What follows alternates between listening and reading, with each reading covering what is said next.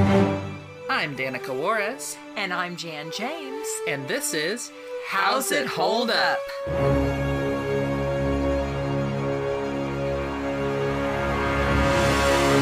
Hi, I'm Danica. And I'm Jan. And I'm Valerie. And today we have an awesome, wonderful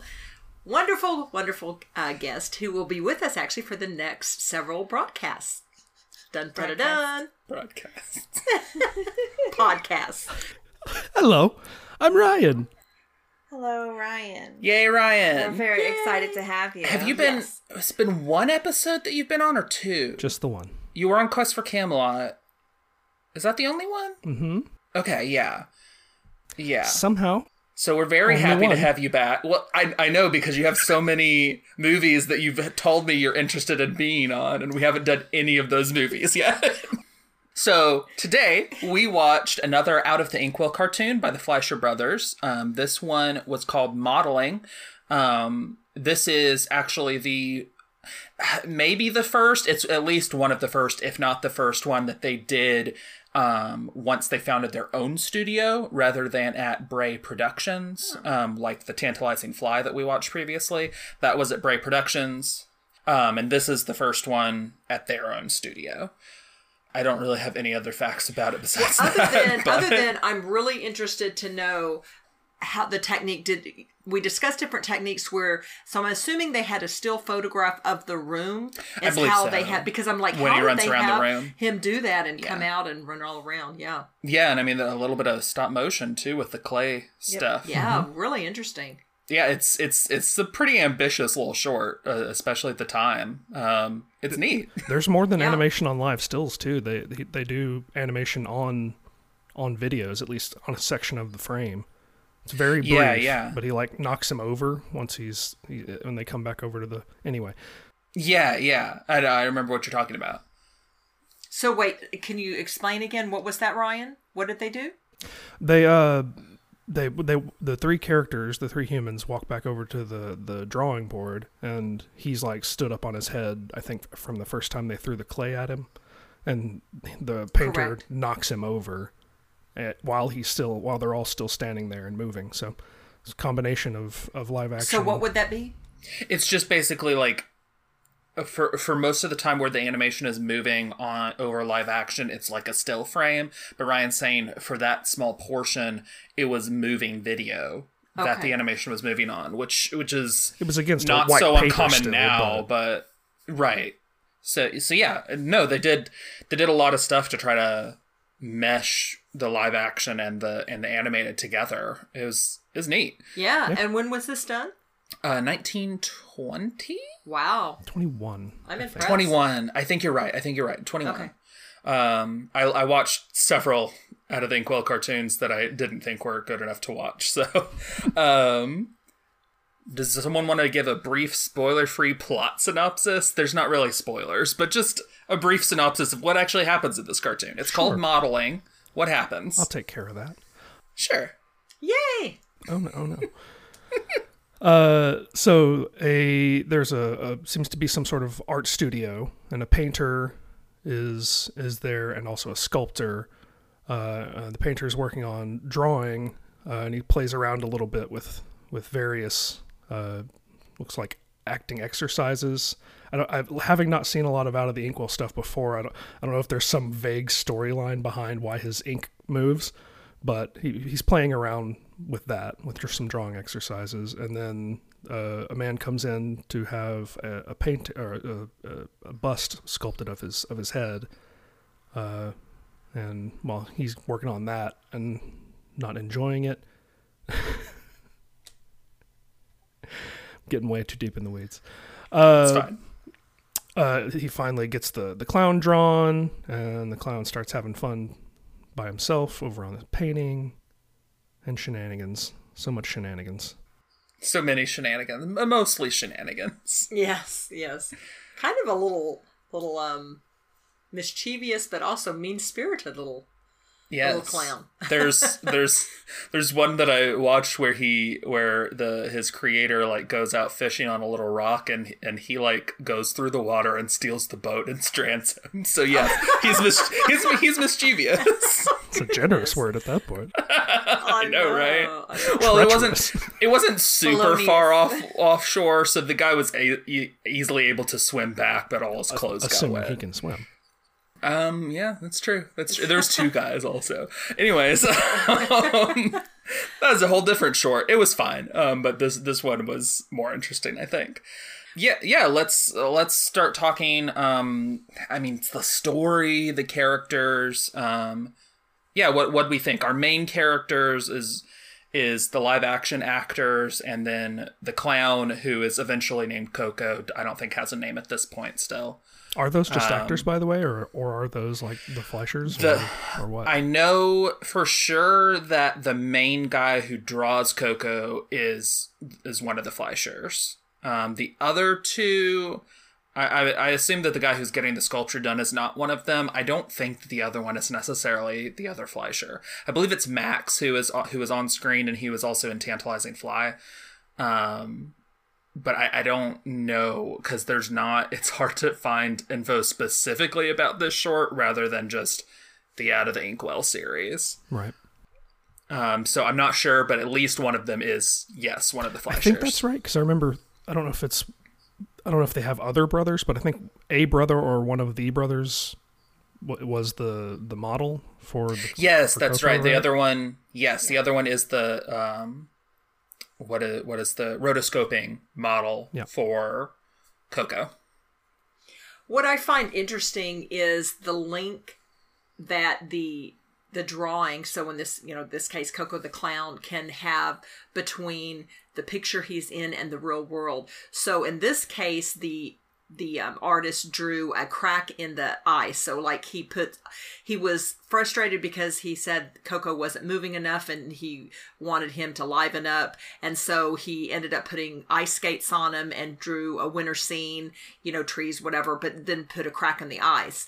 And then the other artist that Ryan pointed out that was sculpting client, he wanted a consultation and he wanted help. He was stuck on the sculpture or the head bust of the client and wanted the artist who was drawing Coco to come over and help him. And so then while that artist was doing that, then Coco is doing all kinds of shenanigans, but ultimately he crawls through or jumps through this crack in the ice, which leads him to the real world. It seems to lead him out the back of the page because he walks around the bag. Got it. Yeah. Yeah, and just an interesting premise and also to what you said earlier, Ryan, as far as I'm aware, there's no, at least in the shorts, like explanation for why Coco is like this or able to interact or anything. It's just a drawing that Max Fleischer did who has a lot of personality. It's just self-evident of the form. This is pretty much animation. This is what it can do. He just is alive. Get used to it.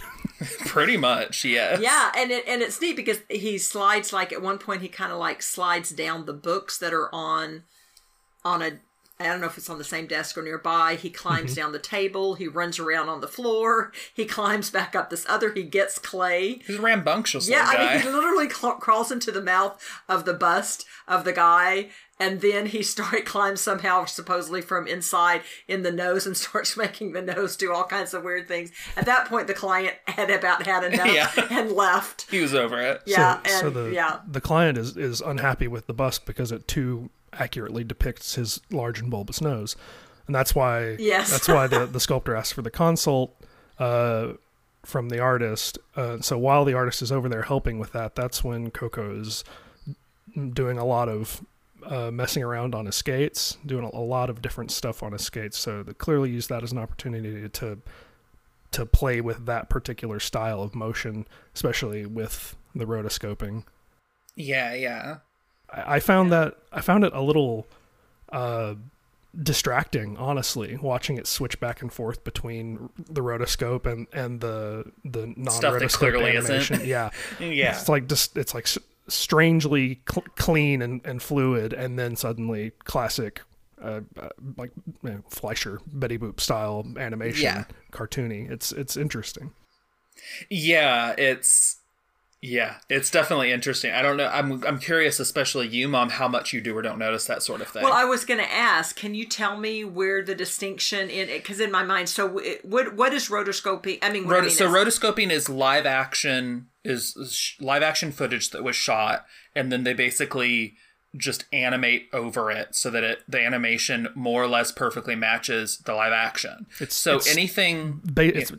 like tracing, except that they also do additional stuff to the figure to make it look right. So they are still drawing their own drawings, but they use the shapes of the bodies on the film to actually animate the motion. Yes, exactly. And so basically anything that Coco does that's reasonably realistic is rotoscoping, and anything that is like clearly not something a human can physically do, or like anything with like the bear and the cows and stuff that appear, any of that is not going to be rotoscoped. Okay, that's what I was wondering. And what about the same with the house? Like, that was kind of... Oh, the house is... I mean, no, the house isn't rotoscoped at all. Right, so I just mean like when all of that was going around. Okay. I see what you're saying. And he mixes back and forth between it, like in the same shot, like without cuts and stuff. I guess as his access to a model for that particular pose runs out, he'll continue it into... say he, whoever's doing it, they. I think it's mostly Max, from what I understand. Okay. Continues it into a more traditionally animated motion. What really keys it in for me is you can notice during the rotoscoping a lot of very subtle, minor movements that are totally natural for a human to do, but very hard to pick up for an animator when you're trying to get these broad strokes of a movement.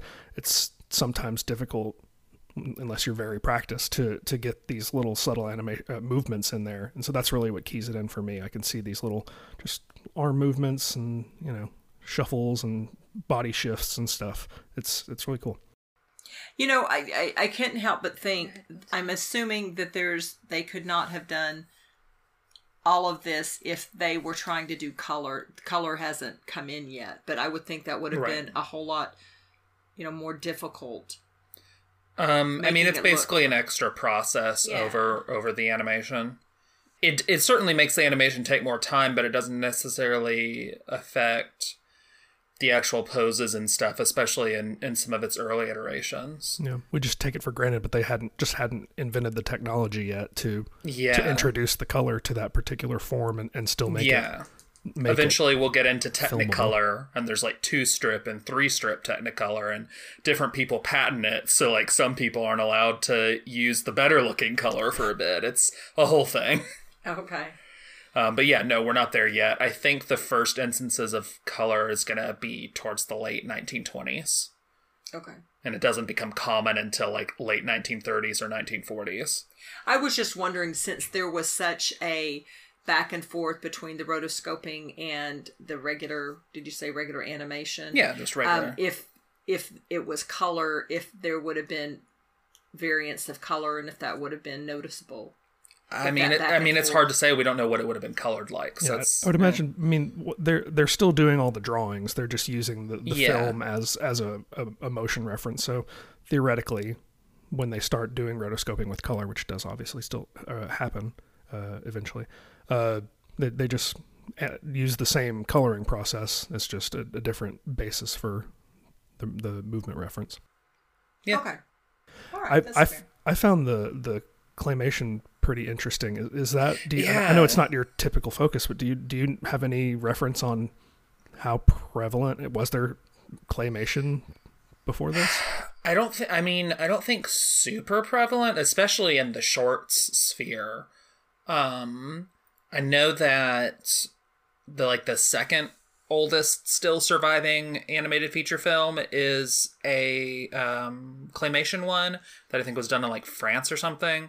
But that was either late 1920s or early 1930s, I think. So I'm not sure. Like there was some amount of it in some of the earliest animation that we watched, but not necessarily like with clay. Well, claymation was a big part of the effects of the regular movie industry early on. Yeah, I'm just curious when it started. I mean, that. I think it is in the 1910s that. I'm blanking on his name right now. I can only think of Windsor McKay, but it's a different W name. The kind of like one of the main dudes who was doing stop motion animation started doing any of that. I want to say it was the late 1910s. Cool. And then I think he ended up working on like King Kong in 1933, and he was like the mentor to the guy who's most well known for doing that, who I also cannot think of the name of right now. I think it was late 1910s. So he probably had done at least some work with that, which I mean, maybe the Fleischers saw. I'm not sure. It's hard to say. Just kind of interested to think of how remarkable that would have been to the audience at the time, whether they had seen claymation at that point. And especially, I don't think that the audience would have seen a combination of that and the traditional animation, you know? Yeah. I think this short was made to wow audiences. Like, it feels like that's the case. Yeah. Because even like the splat when Coco throws the clay at the artist, and it hits him in the crater, eye, and it hits him. Well, one of them, it was on the almost kind of the eye side. That wasn't Coco. That was the guy who was having the sculpture done. Oh, okay. When he was mad and storming off, he picked up some of the clay and threw it. Okay, but yeah, I was just gonna say, but it was like it was splatted, and to do that, because regular ball of clay or whatever is going to be hard. So I mean, how they. I mean, you could see the cut like between like him not having it on his face and then it being all over his face. And he's like holding it there because it's like, oh, you hit me, but really it's like, let me put this on my face and have it there. And it was pretty nicely done, but the cut's fairly obvious. I mean, it's like pretty typical for jump cut effects of the time, but it was still effective. I mean, they were still doing that in like the 70s with the original Star Wars. The jump cuts between the lightsabers being on and off. Yep. Yeah. And so, that's just... Yeah, like different film techniques were used. The mixed media was really cool. I think my favorite part of that was when the artist threw clay at Coco, and so then on the animated piece, like they're animating but then also stretching out the clay to as if Coco's like under there, moving around. Like, I liked that a lot. Yeah, no, agreed. And I liked all the shenanigans he was getting up to on his board with going into the house and the polar bear and all that sort of stuff. It was nice. It was fun. Yeah, the cows. It was fun seeing other things drawn rather than just Coco. It's like, oh, there's a bear, there's cows, there's aminals. To that end, during the long period of the skating animation while the artist is over consulting with the sculptor, there's a segment, and they actually reuse it a little later in the short. There's a segment where he skates towards the camera, in quotes, the camera, and like sticks his tongue out as he passes real close and then disappears off frame. Yeah.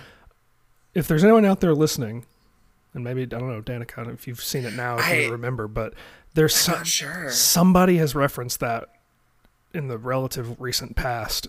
I know I've seen that particular bit of visual language recently. Someone's like moving past the camera like that and sticking their tongue out, and I cannot remember. So if anyone can, let us know. Yeah, I definitely noticed the shot you were talking about when we watched it, and it does feel kind of familiar, but I'm not sure. Like, it's not anything where it's like, oh, it's definitely that. I don't know.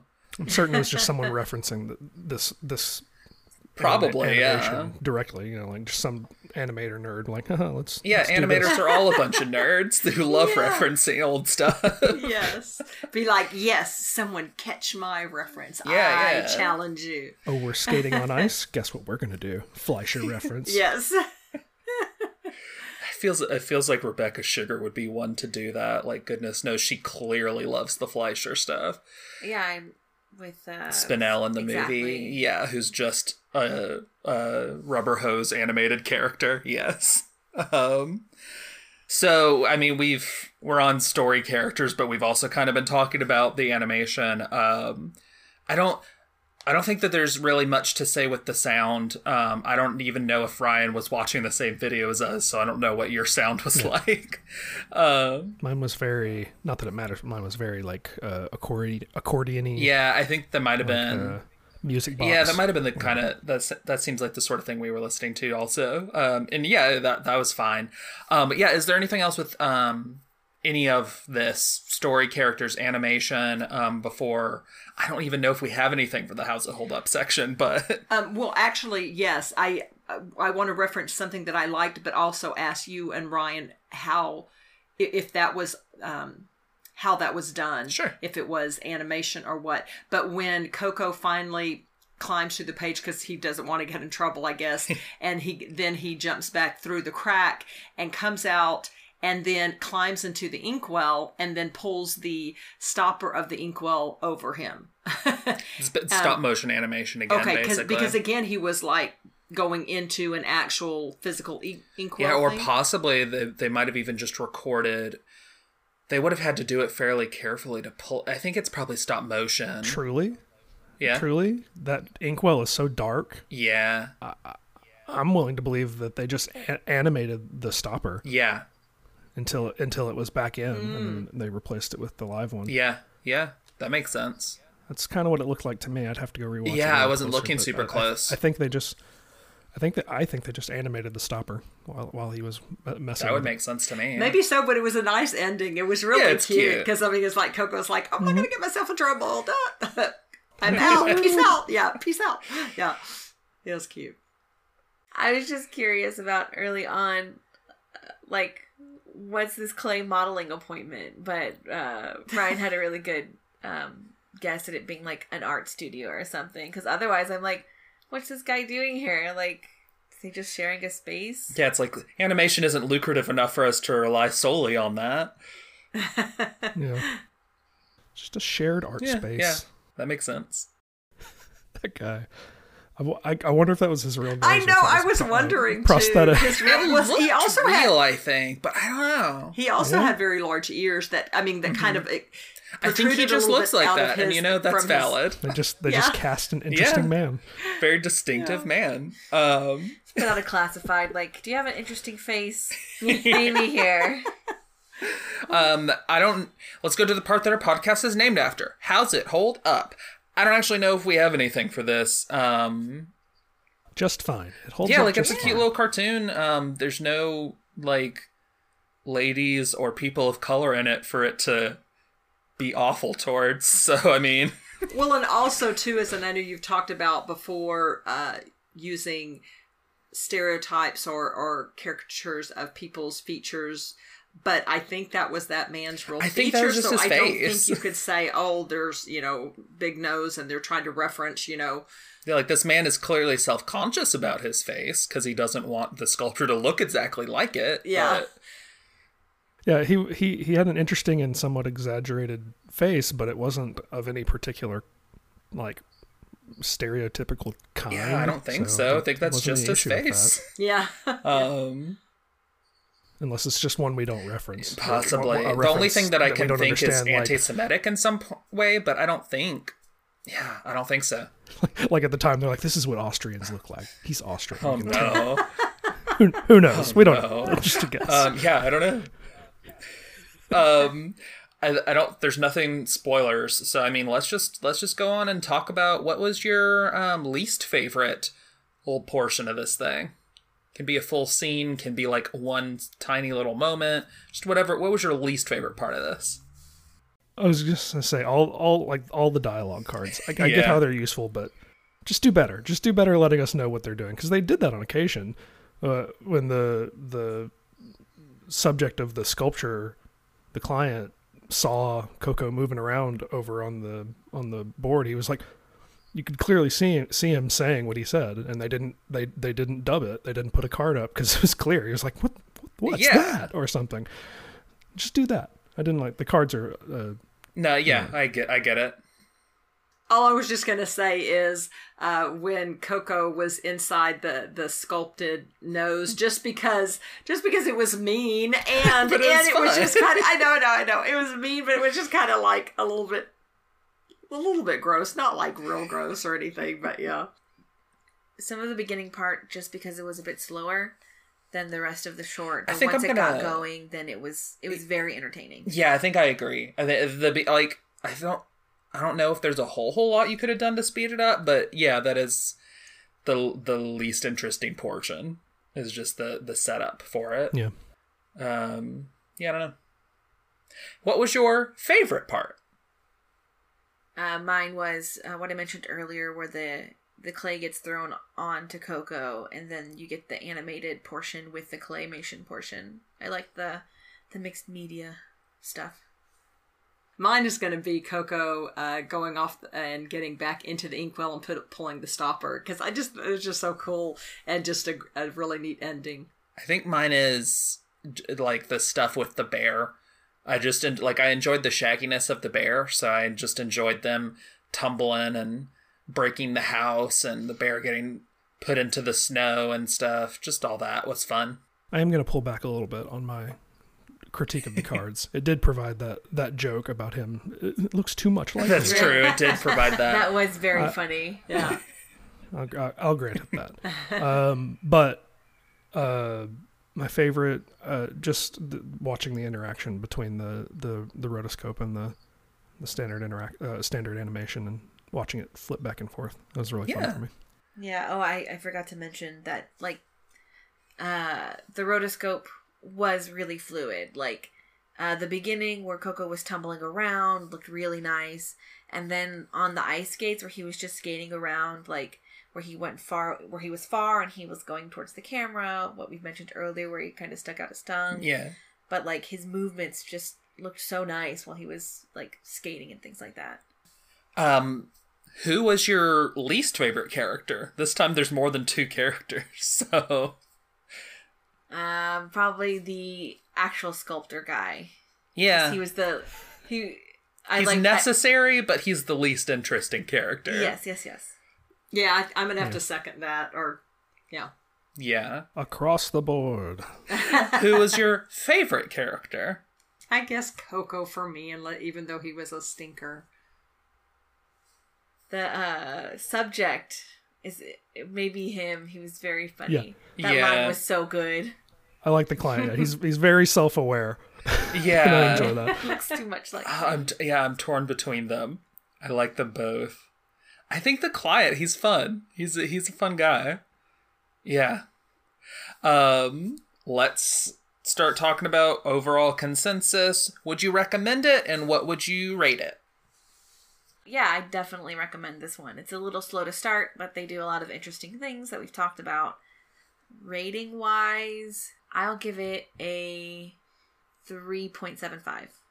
Oh, you were just, that is exactly what I was thinking of when you were going, but yeah, so I will second that. I would absolutely recommend it. It was really fun to watch. I really did enjoy it. And then, yeah, I'm at 3.75. Yeah, a reasonably unconditional recommendation, you know? I mean, it's just not gonna be interesting to some people, and to others it will be. But you know, it's fun even out of context, if you're, you know, open to enjoying some animation. So, that said, I still feel like older animation hits a kind of cap for me. Yeah. Agreed. Of possible enjoyment. Yeah. So it's a solid 3. Like that's a good recommendation. Check it out. But, you know, there's more interesting and enjoyable things out there. I think I'm 100% on Ryan's side. I think you two are mostly just like, after all the shorts that we've watched so far, this is like so far beyond them. It is. But I've watched a lot of cartoon shorts, and there's lots of really good ones that are eventually coming our way. So yeah, I think this is good. I definitely recommend it. Best out of the Inkwell that I've watched so far. And yeah, I'd give it a 3. I think this is a solid little cartoon. That's all for this time. Next time on our main episode, we will be watching an animated Treasure Island movie. So, one of the couple of those that exists. Or is it even a couple? I think it's literally a couple. If you want to count Muppets as animation, which I do. No. I just yes animation. I count it as animation. They don't move unless they're animated by puppeteers. Anyways, Ryan, thank you so much for being with us. Like, what do you mean? Ryan, thank you so much for being with us, and I'm so excited that you're going to be with us for the next foreseeable future. So, yay! Yes. Me too. There's a few scores that need to be settled on this podcast. And I'm here to right these wrongs. See you next time. I love you, Ryan. Until next time. Bye. Bye. Love y'all. This has been How's It Hold Up with Danica Juarez and Jan James. You can find our podcast on Twitter at How's It Hold Up Pod. That's with each word capitalized and no apostrophe. Also, if you'd like to support us, we have a Patreon. You can find us at patreon.com/user?U=2790566. Every little bit helps, and even with a minimum pledge, you get access to things you won't hear in our main podcast feed. Check it out for more info. The 2 pieces of music used in this episode were created by Kevin MacLeod. You can find both The Curtain Rises and Cool Cats at incomptech.com. That's INCOMPETECH.com.